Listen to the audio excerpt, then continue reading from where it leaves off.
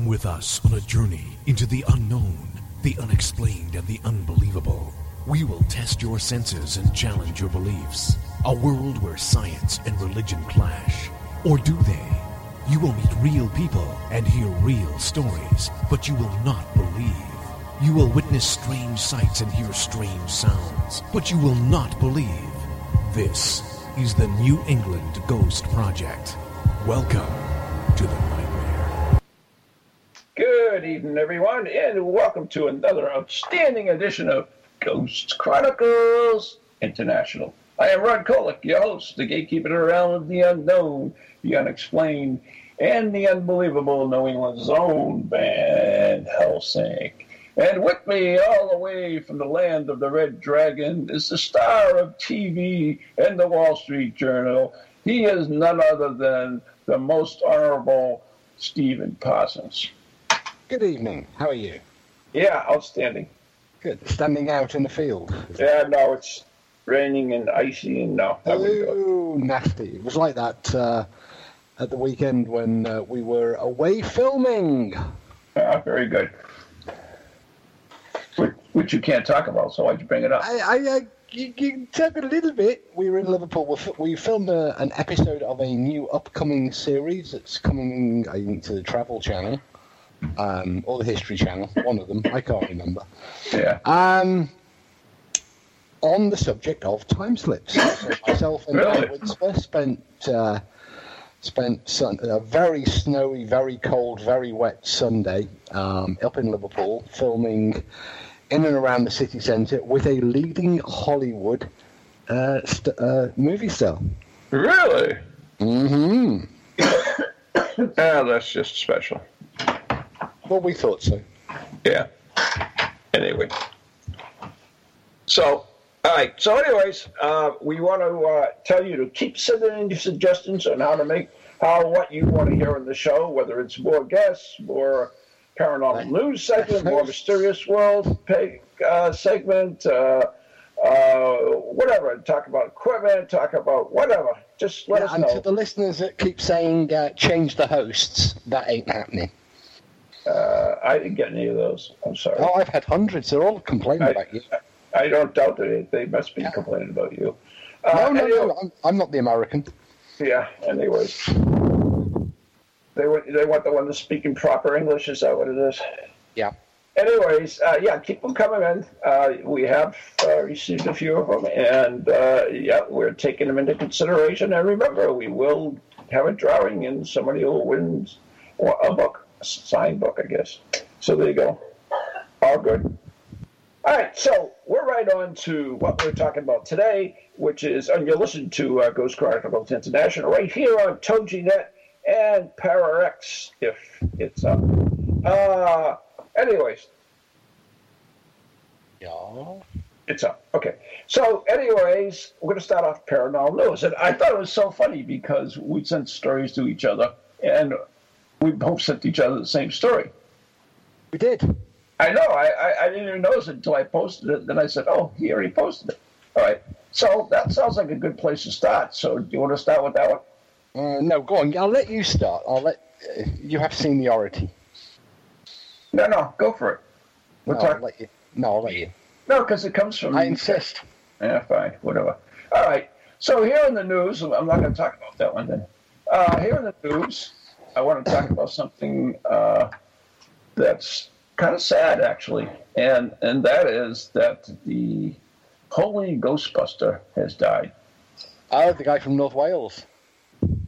While Pope Francis is technically the highest-ranking exorcist in the Catholic Church, the title of the holy Ghostbuster belongs to the Reverend Joe Arwin Roberts, the former vicar of Wales. You've done it again.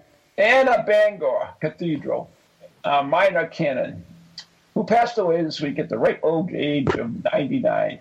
Those names should be giving you a hint that the Reverend Roberts was a priest for the Church of Wales. That's for damn sure. And that nickname is a clue that he did more for homilies, and he did more than homilies and baptized babies, which means the Holy Ghost Center. So anyways, he wrote a book, actually, which I did not know about, and I'm going to get. in 1996. I have it on my shelf. It's called the Holy Ghostbuster. A Parsons names you in it. Wow, you are famous. A Parsons Encounters with the Paranormal. So he must have talked to you, right? A different Parson. Oh, is it? Singular. Okay. A Parson. You'll notice there's an apostrophe between the N and the S. No, we don't say. It describes many of his experiences as director of the social work for the Diocese of Bangor in Northwest Wales. You have Bangor in Northwest Wales? We have Bangor in Maine. That's interesting. And as a parish priest for 45 years. In those capacities, he was often called upon to comfort parishioners who were troubled by what they believed was a ghost or a demon. Ooh. Those experiences eventually led the Reverend Roberts being designated by the Church of Wales as a special with the special responsibility of ministry dealing with paranormal issues.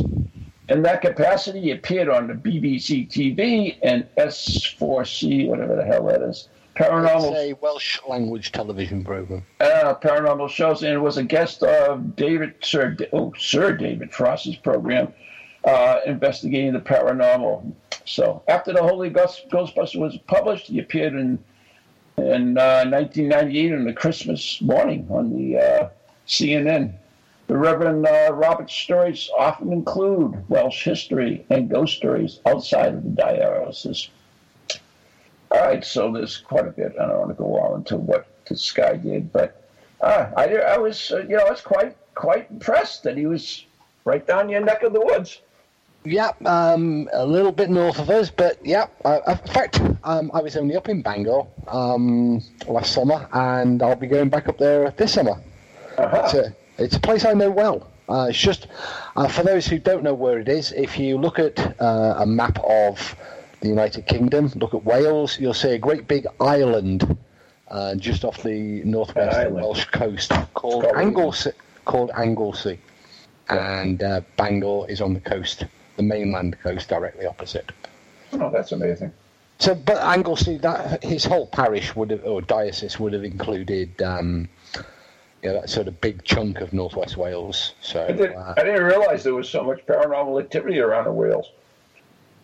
Wales has got a long history of paranormal activity because it's a Celtic seaboard. It's a Celtic nation, and the Celtic nations of Europe, so Scotland, Ireland, Wales, the northwest of France, right down to the area of Spain, have a sort of long shared history wrapped around a lot of folklore, a lot of mythology, a lot of oral storytelling. Many of the stories involve the paranormal, the occult, mysteries and folklore.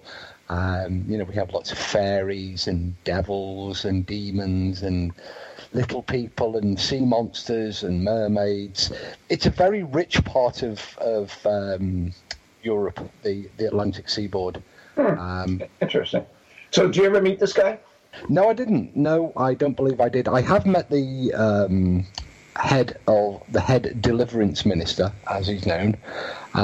He was a priest from Yorkshire, and he was the Church of England's appointed deliverance minister, whereas the chap we've just been talking about was Church of Wales. Right. So there you go. Anyways, sad news. Yeah. He's out there fighting ghosts demons on the other side. So that's good. He's batting for us on the other side. Yeah, there you go. All right, so what do you got, my friend? Oh, well, where do we begin? Actually, I was going to start with a follow-up to what you said earlier, which was the one we talked about last night on the telephone, which was the news about dancing on ice. That's mine, so you can't talk about it. But I needed you to talk about it to give me the lead into the first one I was going to do. But however, I'll come back to that one. So there's also a bit of a rage going on, both on social media that's hit the news this week about what do we call ourselves. Yeah, I mean it comes and goes on Facebook periodically. Give me a break. Are you a paranormal investigator, or are you a ghost hunter, or are you something else? And it seems Well, it seems that more and more people are unhappy to be called ghost hunters, and So they sad. prefer being called paranormal investigators. And Sounds more legit. there's a kind of elitism going on now. Paranormal investigators think that ghost hunters are nothing more than casual hobbyists who don't take the paranormal seriously, Right. and are often accused of bringing mockery and negative perception to the fields. These Right. paranormal investigators also think that ghost hunters take a superficial view with preconceived notions, whereas paranormal investigators say Of they course. take the whole subject much more seriously They do. and set out to find reason and explanation. That's why they're all upset, because they can't call ghost hunters. Well, it's what's in the name, isn't it? So, what are you? Are you a ghost hunter, a ghost buster, a paranormal investigator? I'm a Ghostbuster. Ghostbusters! Okay. Well, you know, I've always said I'm just a ghost hunter because it's a term that Well, you can't be now, because that's derogatory. You have to be I don't a care. paranormal investigator. I really don't care because that What you really are is a parapsychologist. You just won't admit it. I'm a ghost hunter. I'm Yeah. proud to be a ghost hunter, and I don't see what difference it makes what you call yourself. I mean, Exactly. I use the expression ghost hunter because that's what the people, I grew up reading, Harry Price, Elliot O'Donnell, Peter Underwood. They were all quite content to be called ghost hunters. Yeah. And if you look in the dictionary, to hunt simply means to Everybody search. picks there, right? They do, to search determinately for someone or something. And that's what you do. I mean, we're not hunting them with guns. We're not Zach Bacons. We don't work in bat armor. Hey, wait a minute. There are many reports that ghosts were actually shot at throughout the... Oh, absolutely. Yeah. In fact, one or two of the living have ended up being shot. Along with them. Well, there was one notable case, I think it took place in London, where after a number of people had reported an apparition roaming the streets of the city, a group of armed vigilantes went out. This was in the 19th century. Mm-hmm. And an unfortunate baker returning home in the wee small hours of the night, covered from head to foot in flour. Yeah, how unfortunate. Seriously? Was shot at, and I don't think he was mortally wounded. Oh, I think that's he good. survived, but they did indeed. And there's been others who've taken pot shots at ghosts. Oh, yeah. There's many tales, actually. Yeah. If you But one or two of them have actually, groups of vigilantes have walked several city streets and taken pot shots, or set about the spectre or spook with clubs and sticks. Yeah. So Didn't Harry Price blow one up? Harry Price did. His very first encounter when he was a 15-year-old youth took place in back in the rectory again, a haunted rectory in the parish of Shropshire. And himself and a schoolmate heard that this building was haunted. Actually, the house still exists to this day. And they decided that they would capture the spook on film. So they went back the following night, and young Harry and his friend armed themselves with a camera and a homemade flash, which they'd rigged up using flash powder, which was an old-fashioned way of doing it, some bell wire and a battery, and they set up the camera in the hallway, waiting for the phantom to appear. Mm-hmm. They didn't quite get the big. They didn't know how much flash powder to use, so Harry They poured. kind of winged it, huh? Yeah, Harry poured it all into an empty tobacco tin, Oh, there you go. and the two boys retreated into the dining room and awaited to see what would happen. And Was it Prince Albert in the can? at the appointed hour, they heard the footsteps descending the stairs, as they had the night previously. The footsteps paused, and then started to ascend the stairs, at which point Harry pressed the button to fire the camera and activate the flash. In his own words, he described an almighty flash that lit up the room they were in, even though the door was closed and the light had come through a chink under the Mm-hmm. doorway. They said that he describes the spook gave a distinct stumble, and then all was silent. When the smoke cleared, Harry went out into the hallway to see what had happened. Of the spook, there was no sign, and also, interestingly, of the the tobacco tin, there was no sign. Was the camera still there? The camera was still there. And he said in his memoirs that he believed he may have blown the spook to pieces. There you go. So, moving right along, let's go into something a little bit newer, and this dates January 21st. Dancing on Ice in the UK. They experienced horror, paranormal activity, haunted by a creepy presence, leaving audience goers in fear, according to reports. The show moved to a base at Bovingdon Airfield. Is that in Hemel Hempstead? Mm-hmm. How bad was that? Not too bad. Oh, okay. Which is filled with derelict buildings and has a number of... Wait a minute. I just heard a ding. Yeah, there's a spooky ding. That means an angel got its wings. Yep. Yeah. There you go. Yeah. Every time you hear a bell ring, did you ever see It's a Wonderful Life? I know, but it was my daughter texting me. Well, it's not my fault. Anyway, several... Cal this week. Yeah, I know it. Several visitors to the area have been left terrified by a mysterious mist that follows and engulfs people. Okay. The area is also investigated by the International Paranormal Society. You know them? No. Yeah, me neither. Probably for the best. Who believe the place is haunted by the ghost of airmen who were stationed there. That's a good deduction. The mist can be seen by several people, and then I have to go down a little bit. And it is said, they say it suddenly appears, and it is so thick you can't see through it. One person is rumored to have seen a light on the runway at night. The insider continues that the mist even follows and engulfs a group of his friends. Some of the friends were waiting in a car 6 meters away, which is 6 yards. And it followed them, engulfing them. Oh, my God. I must have heard, huh? Anyways, the victim, he was a victim. The victim found that he could not see through the mist to the car or could not hear his companions calling out to him. He was a victim, I guess. In another incident, one driver saw another vehicle get engulfed in the mist. Dog walkers have also reported the presence that causes the animals to howl and run away. Other passersby claim they hear the sounds of aircraft, Morse code, along with a strange bubblegum smell. Ooh, sweet-smelling ghost. Rumors are rife that the U.S. Air Force had left vehicles abandoned in the underground chamber at the site. Those who work for the show now fear that the paranormal incident could happen live while on the air. An insider said... Fear, they're hoping and praying.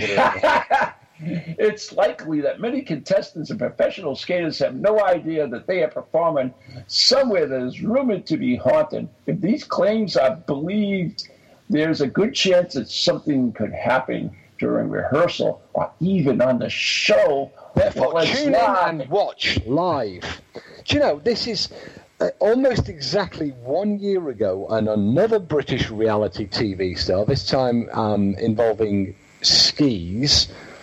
Two of the British athletes starring in the reality show claimed that the sex ghost was haunting their hotel rooms. Excuse me? Yeah, this was a show about that before. Yeah, this was a show called The Jump, and almost exactly a year ago, a piece appeared in a British newspaper claiming that this particular spectre was not only haunting the bedrooms of the celebrity contestants, but was actually physically interacting with them sexually. We had this story on the last year. Yeah, and almost a year later, I'm Still happening? Yeah, well, it's one way to scare up publicity, isn't it? You know, it's every time we have a new series of Most Haunted, a new, reality show. We've had these ghost scares with other reality shows as well, and you look at it's in the trash media, the sort of red top dailies, and you can see, this idea of it might happen live. There's always a chance it happened on Most Haunted, didn't it? It may have done. So many times. Never a week went by. I know it. They were just so lucky to be in the right place at the right time. It's something, this idea of cheap publicity. Things appear in the paper, new locations appear in the paper. They start off with like East Drive did, and the Britain's Most Haunted house up in Hull. I think it's called the Demon House. They start off with an article in a newspaper where somebody makes a claim how terrified that they were, and then the following week you can book tours. You can go and investigate yourself after some legendary investigator has claimed to have got stunning evidence of a ghost captured on film. Haunted houses, they do it periodically. Even stately homes get down on the act. Pubs. It's a good way of garnering publicity for your TV program, for your business, for your stately home. It's exploitative journalism, really, or people exploiting the media in order to get some free publicity. The sad thing is, though, it does tend to demean what we do and the genuine cases that are out there. Yeah, I agree with you. And it's shows like this then give it airtime. Right. So we're part of the problem, really. I think so. But anyway. Okay, so that was intriguing. All of a sudden my computer has frozen. I must have pissed off some spirits. Yeah. Can't call it my next article. Well, that's sad. Here it comes. Do we have time before the break? I guess we've got no cues. Oh, that's not the right article. Oh, my God. All right. I'm having problems here. And we do. Okay. All right. Here's something that I found interesting. Tests of the God helmet at the Music Fest yield strange results. And you're familiar with the God helmet? Steve? Rod? Am I alone? Okay. Yeah. All right. See what you can do with him. Anyways, see, we've lost Steve. Something went strange for a minute. I had problems with my computer freezing, and then Steve just disappeared. I think that mist engulfed him. And, well, maybe we should call in someone to investigate him. But anyways, there's this God helmet, which is, let me go into it. And for those not familiar with it, the God helmet was developed by inventor Stanley Coren and neuroscientist Michael Pessinger to study the effects of mild electromagnetic stimulation on temporal lobes. They were especially looking for signs of creativity, religious experience, altered states, and the feelings of the presence of God, hence the God helmet. Sounds pretty much like LSD experience by somebody that I know. Anyways, Pessinger claimed his goal was to test the various hypotheses about how the brain functions. He theorized that the left, or the logical side of the brain, is dominant, and that disturbing the communication between the sides would allow the creative side to take over, and that disturbance might explain some of the spiritual and paranormal experience that people occur. Needless to say, the God helmet and Pessinger's experiments were controversial, And the results were disputed by the scientific and religious communities and the paranormal on top of it. Boy, they made a lot of friends. To avoid that, Dutch scientists from the University of Amsterdam decided to use a placebo God helmet. And for those who don't know what placebo means, it means fake.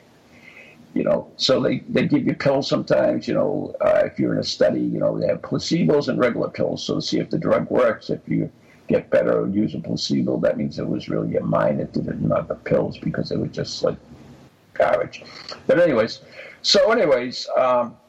what they did is they used a placebo God helmet and looked for signs to identify what types of people might be susceptible to the powers of the God helmet, real or placebo. The study was published by David Meijer. And okay, there we go.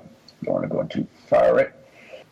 As recent as at the recent Lowlands 3-day musical festival, 193 volunteers wore a faux God helmet or a placebo God helmet while being blindfolded and listening to white noise in headphones. They were instructed to click on the mouse when having any kind of unusual experience. In the reviews afterwards, participants who clicked on what they felt, they were floating, they heard voices, they saw visions, as well as having sensations of itching and dizziness and heart palpitations. So that's some of the stuff that they felt. Anyways, so they looked at the surveys that people took, and researchers found that people who said they were having that were spiritual believers were more likely to have experiences with the God helmet. The big surprise was that alcohol had no effect on it.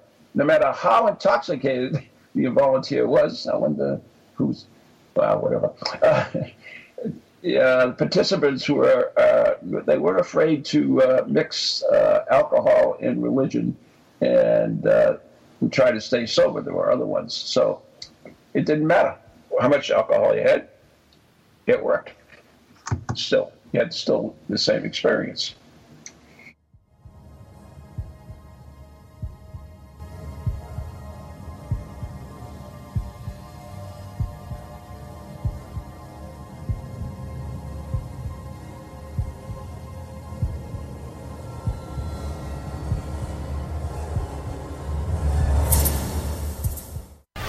Welcome to TogiNet, radio with a cutting edge.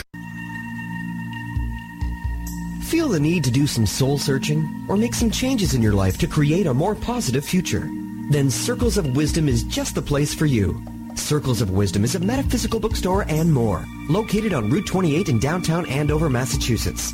We carry a large selection of books and music, crystals and gemstones, jewelry and gifts, sage, aromatherapy, and so much more, all in a relaxing and welcoming atmosphere. We offer classes on a variety of topics like yoga, Reiki, psychic development, alternative healing, and personal transformation. For guidance on this journey we call life, get a reading from one of our many readers at Circles of Wisdom, 90 Main Street in downtown Andover, right next to Bertucci's. Call us at 978-474-8010 or check us out on the web at www.circlesofwisdom.com. Lots to see and do in a feel-good place, an oasis in this hectic world.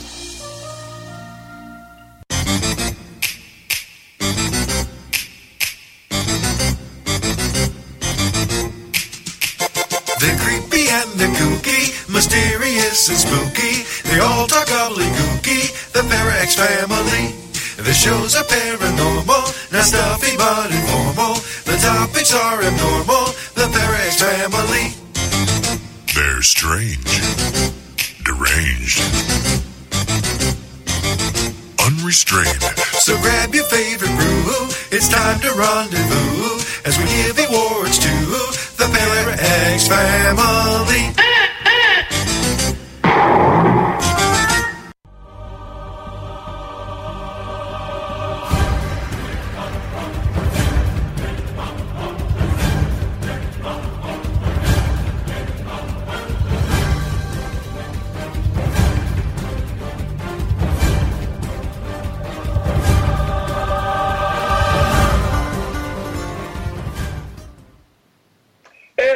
back. You're listening to Ghost Chronicles International right here on TogiNet and PowerX. We just lost my co-host, Steve Parsons from the UK. Now, this is kind of funny because we were talking about the exorcist, the holy exorcist who was from the Church of Wales, had just died. And now I guess that he is dead. Demons are running rampant in Wales, and evidently they've got to Steve. So it's a shame, but we've lost him. It's a shame. No, I'm back. No, the demon. I just said that the holy exorcist of Wales had died, and not that the demons were running rampant, and they got you. Yeah, we've got some stormy weather over here, and I think something went out because the whole of the network just went down. Phones, internet, everything just went off simultaneously. Well, you just missed my whole little thing on the God helmet. Oh, well, never mind. We made one once. Yeah, it's a God helmet, and talked about how alcohol has no effect on the religious experiences. They took the God helmet at a music fest in Amsterdam, and no matter how drunk the person was, it didn't affect their religious experiences. No, but in the replication study of the original one, I presume you've given everybody the background to the God helmet. Yes. Persinger sent one of his own helmets over to Uppsala University in Sweden, and their conclusions were somewhat different. They replicated the experiment that Persinger had originally done when he came up with the idea, and their conclusions were that the people were affected more by suggestion and expectation than anything that the helmet was doing. So it's become quite contentious, this idea that these electromagnetic fields in close proximity to the temporal lobes will cause people to have paranormal-like experiences, right. Because all of that idea, I mean, that's the root of all the EMF meters. This idea that electromagnetism is in some way linked to paranormal experiences. One of the results of this particular study, which was done for a 3-day Lowland Musical Festival, they used 193 volunteers. They used placebo God helmets as well as the originals, and so they had their little control there. But they found out they had the ones that did have experiences were floating. They heard voices. They saw visions. There was even some itchiness, dizziness, and heart palpitations. But the survey that each person took, they found that those that were spiritual believers were more likely to have an experience with the God helmet than those who were not believers. So I guess it sounds like somebody's throwing a lifeline to Persinger. Do you know, actually, it's perfectly possible to... we actually made a God helmet a number of years ago for an experiment that Anne and I wanted to do. So I built her a God helmet. But there's something that many people can relate to, probably from the sort of younger years, their teen years, where they've had a God helmet like experience. Lots of people, when they're a teen, will listen to their favourite music over headphones, right? Whilst in their lying on the bed or doing schoolwork or coursework, and wearing headphones. Now, a lot of them, and I've asked, it's only anecdotal, but I've asked a lot of people who all say, or a lot of them said, that they experienced a sense of, whilst wearing headphones, that they may have their eyes closed or they may have been focusing on work, but they felt that somebody had walked into the room behind them, perhaps a parent, and that they sort of looked around or had the headphones off and turned to find out who was there, only to find nobody there. And that would happen on numerous occasions whenever they were isolated by the music. Now, obviously, they are isolated, but what's interesting is when Persinger designed the God helmet, some of the impulses he used to get this rapidly changing electromagnetic field were effectively music files. Because a set of headphones is, after all, a pair of electromagnetic coils that then move the paper cones of the plastic cones of the speakers in the headphones.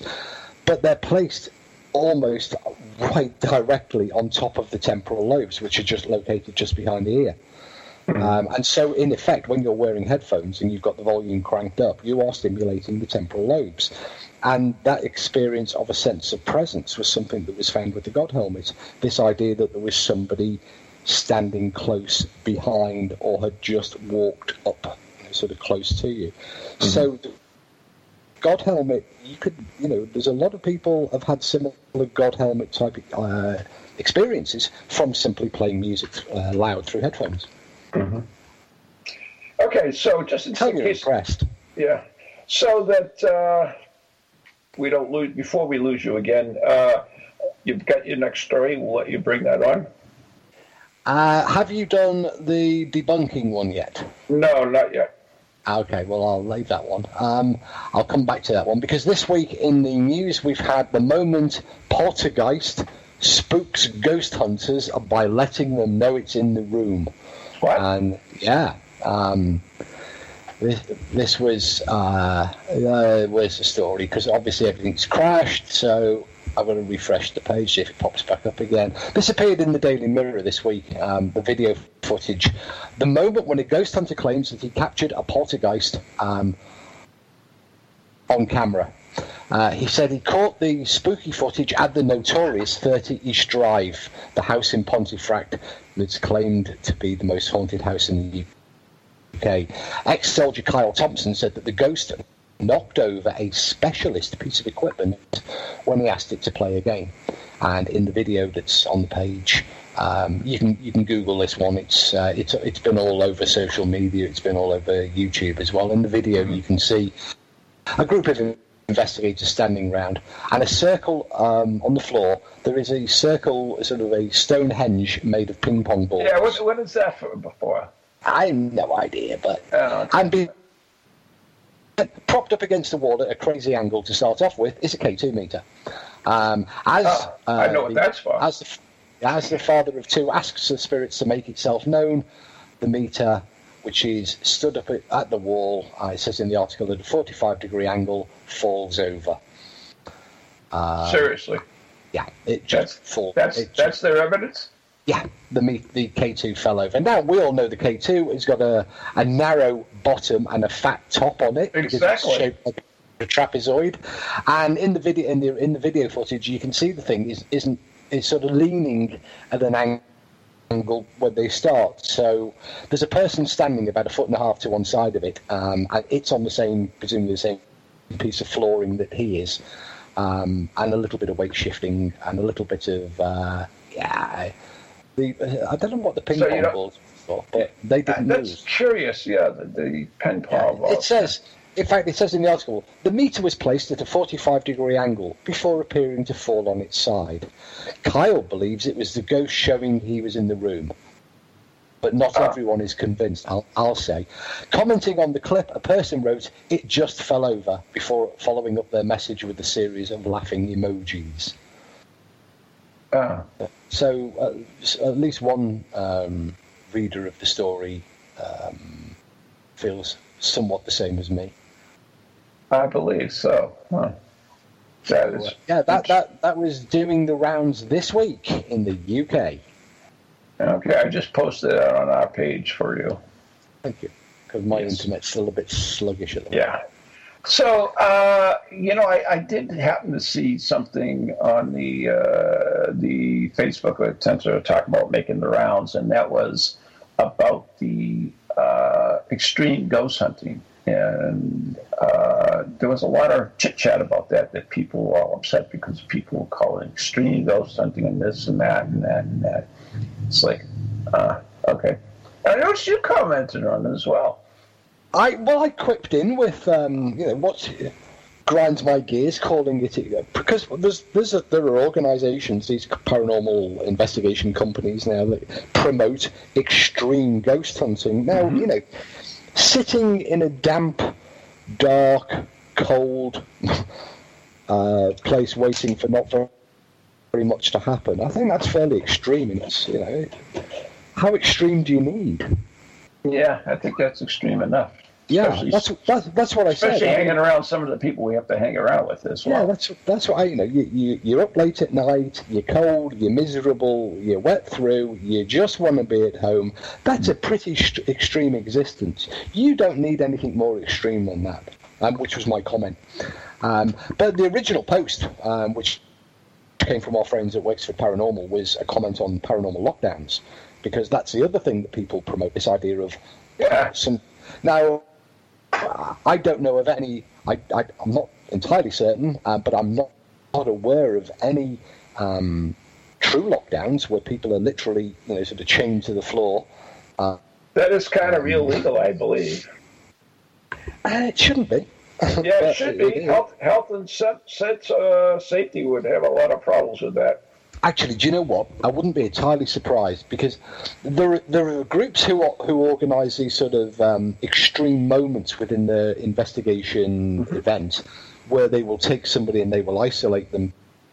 Perhaps they'll lock them in a condemned cell, or I'll wager that they probably have restrained people, or they've certainly blindfolded them. It's pretty much illegal. I mean, what the purpose of blindfolding somebody in a darkened room with the lights out is, I have no idea. But goes back to the guard helmet again. Yeah, but I mean, the room's the room's in pitch darkness, and then they go to the trouble of blindfolding. Never pitch dark. Only place pitch dark is the mines that you went to. That was very, very dark. Yes, it's never no location is ever pitch black. I'm sorry. An interesting comment that I always recall from that mine investigation from two people of the team who were involved, and that included several academic parapsychologists. Mm-hmm. And they said, that two people said in the afterwards, that it was so dark they didn't actually know whether their eyes were open or closed. That's intriguing. So they'd lost any notion of what their eyes were doing. That would be dark, I would say. We thought, what was most interesting about that is we hypothesized that in those conditions people wouldn't last very long. They would get very, very spooked and very, very frightened. Mm-hmm. And almost the exact opposite occurred. There were two tunnels, one that was utterly dark, and there was another one several hundred yards away, where there was one single 60-watt light bulb at the end of this 50-yard-long tunnel. So, as you can imagine, it was a very dim point of light at the end of this tunnel. It was on an exit sign, or over an exit sign. The people in that tunnel with just that one pinprick of light were far more scared than those in the tunnel of utter darkness. That goes back to the old saying, your eyes play tricks on you. And and when we switched them around, switched the groups around, the results were repeated. The group in the lit corridor with this tiny amount of light, just enough light to trigger the eyeballs and to allow the imagination to kick in, whereas the group in complete and utter darkness went into a state of relaxation. It was like one of these nice sensory deprivation tanks. They had a great time. So that surprised us, because we hypothesized it would be the other way around. Intriguing. So we got one more story that we want to bring up before you lose or anything, and this is something we both picked. And by the way, why do these all come from some UK rag paper? Because I'm in the UK, and but even the ones I got from the UK. When I knew that you'd found, because you sent me some links over yesterday, that you'd found the UK one. So I spent 2 hours this morning looking for stories coming out of the USA, and I couldn't find anything. Isn't that strange? I guess it's well, whatever. There was no new paranormal news this week, and I spent a good hour looking for news. So I couldn't find anything really. I'll tell you what did surprise me as well: the sheer amount of UFO and alien-related stories that are doing the rounds. Yeah. Now, I was tempted, but there were way more than I expected. In fact, 9 out of every 10 of the stories in the last 2 months have been alien or UFO related. Yeah, I don't doubt that. All right, so let's get on to this story, and this is about one of the most famous pictures. The Wem Town Hall Ghost. What's it called? Wem. Wem. As it's written, Wem. W-E-M. The girl, the ghost of a girl is captured on a 1922 postcard. Is that where this comes from? That's right. And, wait a minute. Well, the building burnt down in 1995. Yes.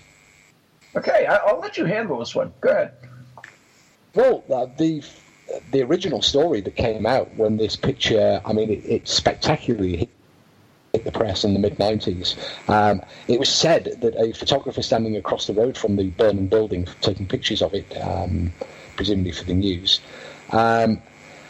captured a picture, an infamous, famous picture showing a little girl standing, peering out from the building whilst it burnt around her.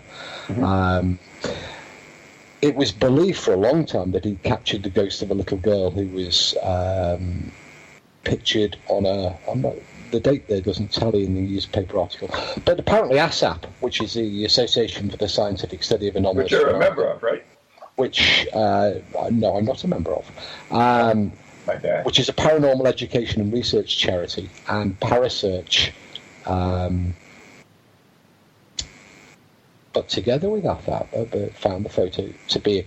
They discovered in 2007 that this picture was a copy, and that it had been tampered with to make the girl appear as though she was inside a burning building. And the person, Andrew Homer, who is the resident chemist of the Black Country Living Museum and is part of that original team that helped to solve the Wem Town Hall ghost photo. And incidentally, it's still being touted as an original as a genuine photograph periodically on social media. But it's something that Andrew's been proud of, and it was not debunked until after the photographer had died in 2005. Well, that's the thing I don't understand. If it's on a postcard, did he have the original picture? Well, that's what he talks about. When the town hall burnt, it was obviously a major event. The photographer concerned didn't want any money for the negative, and he actually gave the negative to Andrew Homer. He also gave him a photograph which he'd framed, and it's obviously a very nice picture. There's no girl standing in the doorway. It's a photograph without the girl, which he'd signed, dated, etc. Once Andrew realised what the picture was, he realised that the photographer was giving him a clue, and that although he'd always made himself out to be an amateur photographer, the taker of the picture, who didn't really have much technical background in photography, there was a little sticker on the back that basically said that the photograph had been a sandwich copy, and that the sticker on the back said that he was doing that this supposed amateur had a phone number and was advertising that he would make copies of his pictures. So effectively, the photographer, prior to passing, had given Andrew Homer the clue. He'd given him an original picture, the negative, and on the back of the picture, which hadn't been noticed at the time, was a sticker saying that, in fact, he wasn't a raw amateur photographer. So... But he denied it to the very end. Well, he didn't reveal the picture wasn't given to Andrew until after the photographer had passed on. So, yeah, the original photographer had left clues behind, but he himself never came forward and said anything. And I mean, that was 10 years ago. That was 2007. Although, as I said before, this picture still does make period. In fact, it was only recently going around Facebook here in the UK, being touted as a genuine picture. But I was wondering when I came across the article, why 10 years later are we revisiting the story? And so you used to go right the way down, and Andrew, who's a member of another reputable team called Parasearch, who are based in the West Midlands. Are they reputable? And a team. Yes, they are. I wouldn't say they are if you weren't. Okay. And it appears that Andrew has a book, a new book called Black Country Ghosts and Hauntings, which is a gazetteer of the region's paranormal. Now, if I'm aware of previous books by Andrew, then this one will be worth buying. So head on out. Do you know him personally? To buy it. I believe we've met. I meet a lot of people, so I don't have any direct, but yes, we've been in the same place at the same time, undoubtedly. Mm-hmm. And I'm almost certain that I've met Andrew. Whether he remembers me, unfortunately, I don't actually remember. I think we should try to contact this guy, have him on the show, and get... Because I have a few questions about this. It just seems too neat. Oh, well, I mean, yeah, I'll try and get him on the show then. But... the picture, the little girl, has actually been traced to another photograph. I wish I had the details to hand, but she was in fact superimposed into the picture. And when you look at the two images, the original of the little girl and the one of the burning town hall, you can see quite readily what they've done, what the photographer had done. But it passed scrutiny for a number of years. You know, as I say, from the mid-90s to the mid-2000s, before it was debunked, and appeared in many journals, magazines, television programs as a genuine and tested genuine paranormal photograph. You know, it was ranked up there, you know, as one of the prime examples of a genuine ghost caught on film. And Andrew did some sterling work, and the team from Parasearch, in exposing, you know, the story. But as it turns out, the photographer himself, although he'd never admitted it, did leave some clues behind. But we'll try and get Andrew on an upcoming show, and we can revisit this story again, and we'll also get him to talk about his book. I think that'll be quite interesting too. Yes, I think it would be too. I mean, this is intriguing in itself. I looked up the International Paranormal Society, and I believe wasn't Derek Acora involved with it at some part? What are you talking about? The International Paranormal Society. No, they're in Minnesota. Because there was a television series that had a group. I think they were the International Paranormal Society as well, and that was a group. I think. There was a famous... There's the International Ghost Society. That might be them. But Derek Acora and a number... he was a UK one, there was a number... And they did things like the Queen Mary and other haunted things for a short-lived TV series. Really? Mm-hmm. Okay, well, this is interesting, because I said they're from Minnesota, but their leader is Adrian Lee. He was born and raised in London. He studied history and methodology for his master's, and he was head of several art and history departments, and blah, blah, blah, blah, blah, blah. He was the founder of the International Para Society, the member of the Luton, Luton, is that how you say it, Steve? Paranormal Society in England? Yeah. Okay. So this is interesting, because he's from England, but he's also in Minnesota. I guess he lives in Minnesota now. Intriguing. Anyway, are you still there, or did I lose you? No. I'm giving you my undivided attention. Okay, I just was so quiet for a while there. Anyways, we're running down out of time, and you actually have an interesting event coming up this month, next month, I believe. I believe I do. On February the 18th, an opportunity. Borley is probably the most famous haunted house in the world. And unless you're claiming your house is the most haunted. Yeah, then selling tickets. So, Curia have organised a live podcast event that's taking place on February the 18th, featuring a series of live speakers, some and Going to be some other cool stuff. Cal, go away. Some other cool stuff. Not Cal, though. The National Ghost Paranormal Society. They've been listening. That runs on Sunday, the February the 18th, between 4 p.m. and 9 p.m. UK time. So subtract the 5 hours for Eastern time from that. And if you're... What is it, 4 p.m.?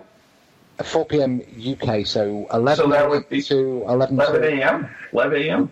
Yeah, till 4 p.m. 11 till 3. Interesting. Anyway, and you are one of the speakers in this? I'm one of the speakers, along with Alan Murdy, who is the chairman of the Ghost Club, CJ Roma from ASAP, and soon to be Dr. Anne Winsper. Oh, really? So we'll be presenting different aspects of the case, the controversy over Harry Price. Won't just be Brawley, there'll be some other famous cases. We'll have some things, some artifacts with us. There'll be a live audience, so if you're in the UK... I know one you won't have.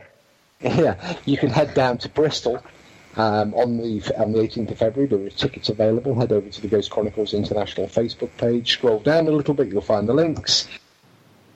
And of course, if you're anywhere else and you can't make it to Bristol, if you're in the UK or you're overseas, then follow the links to the live stream podcast, and you can interact as well with the podcast. Oh, really? And also shout abuse if you're in the audience. I was hoping you'd say that. All right, so it sounds like a great time, and we're down the last few seconds of the show.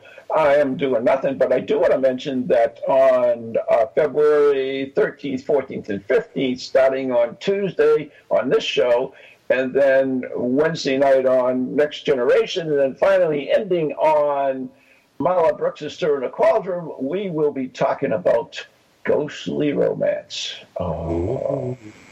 3 nights, you get 4 hosts, and you can't beat that. And so there's a tune, so we got to go. We want to thank everybody for listening, and that's all the news you need to know right here from Ghost Chronicles International, and we'll be back next week. Keep those suggestions coming in. Same bat time, same bat station.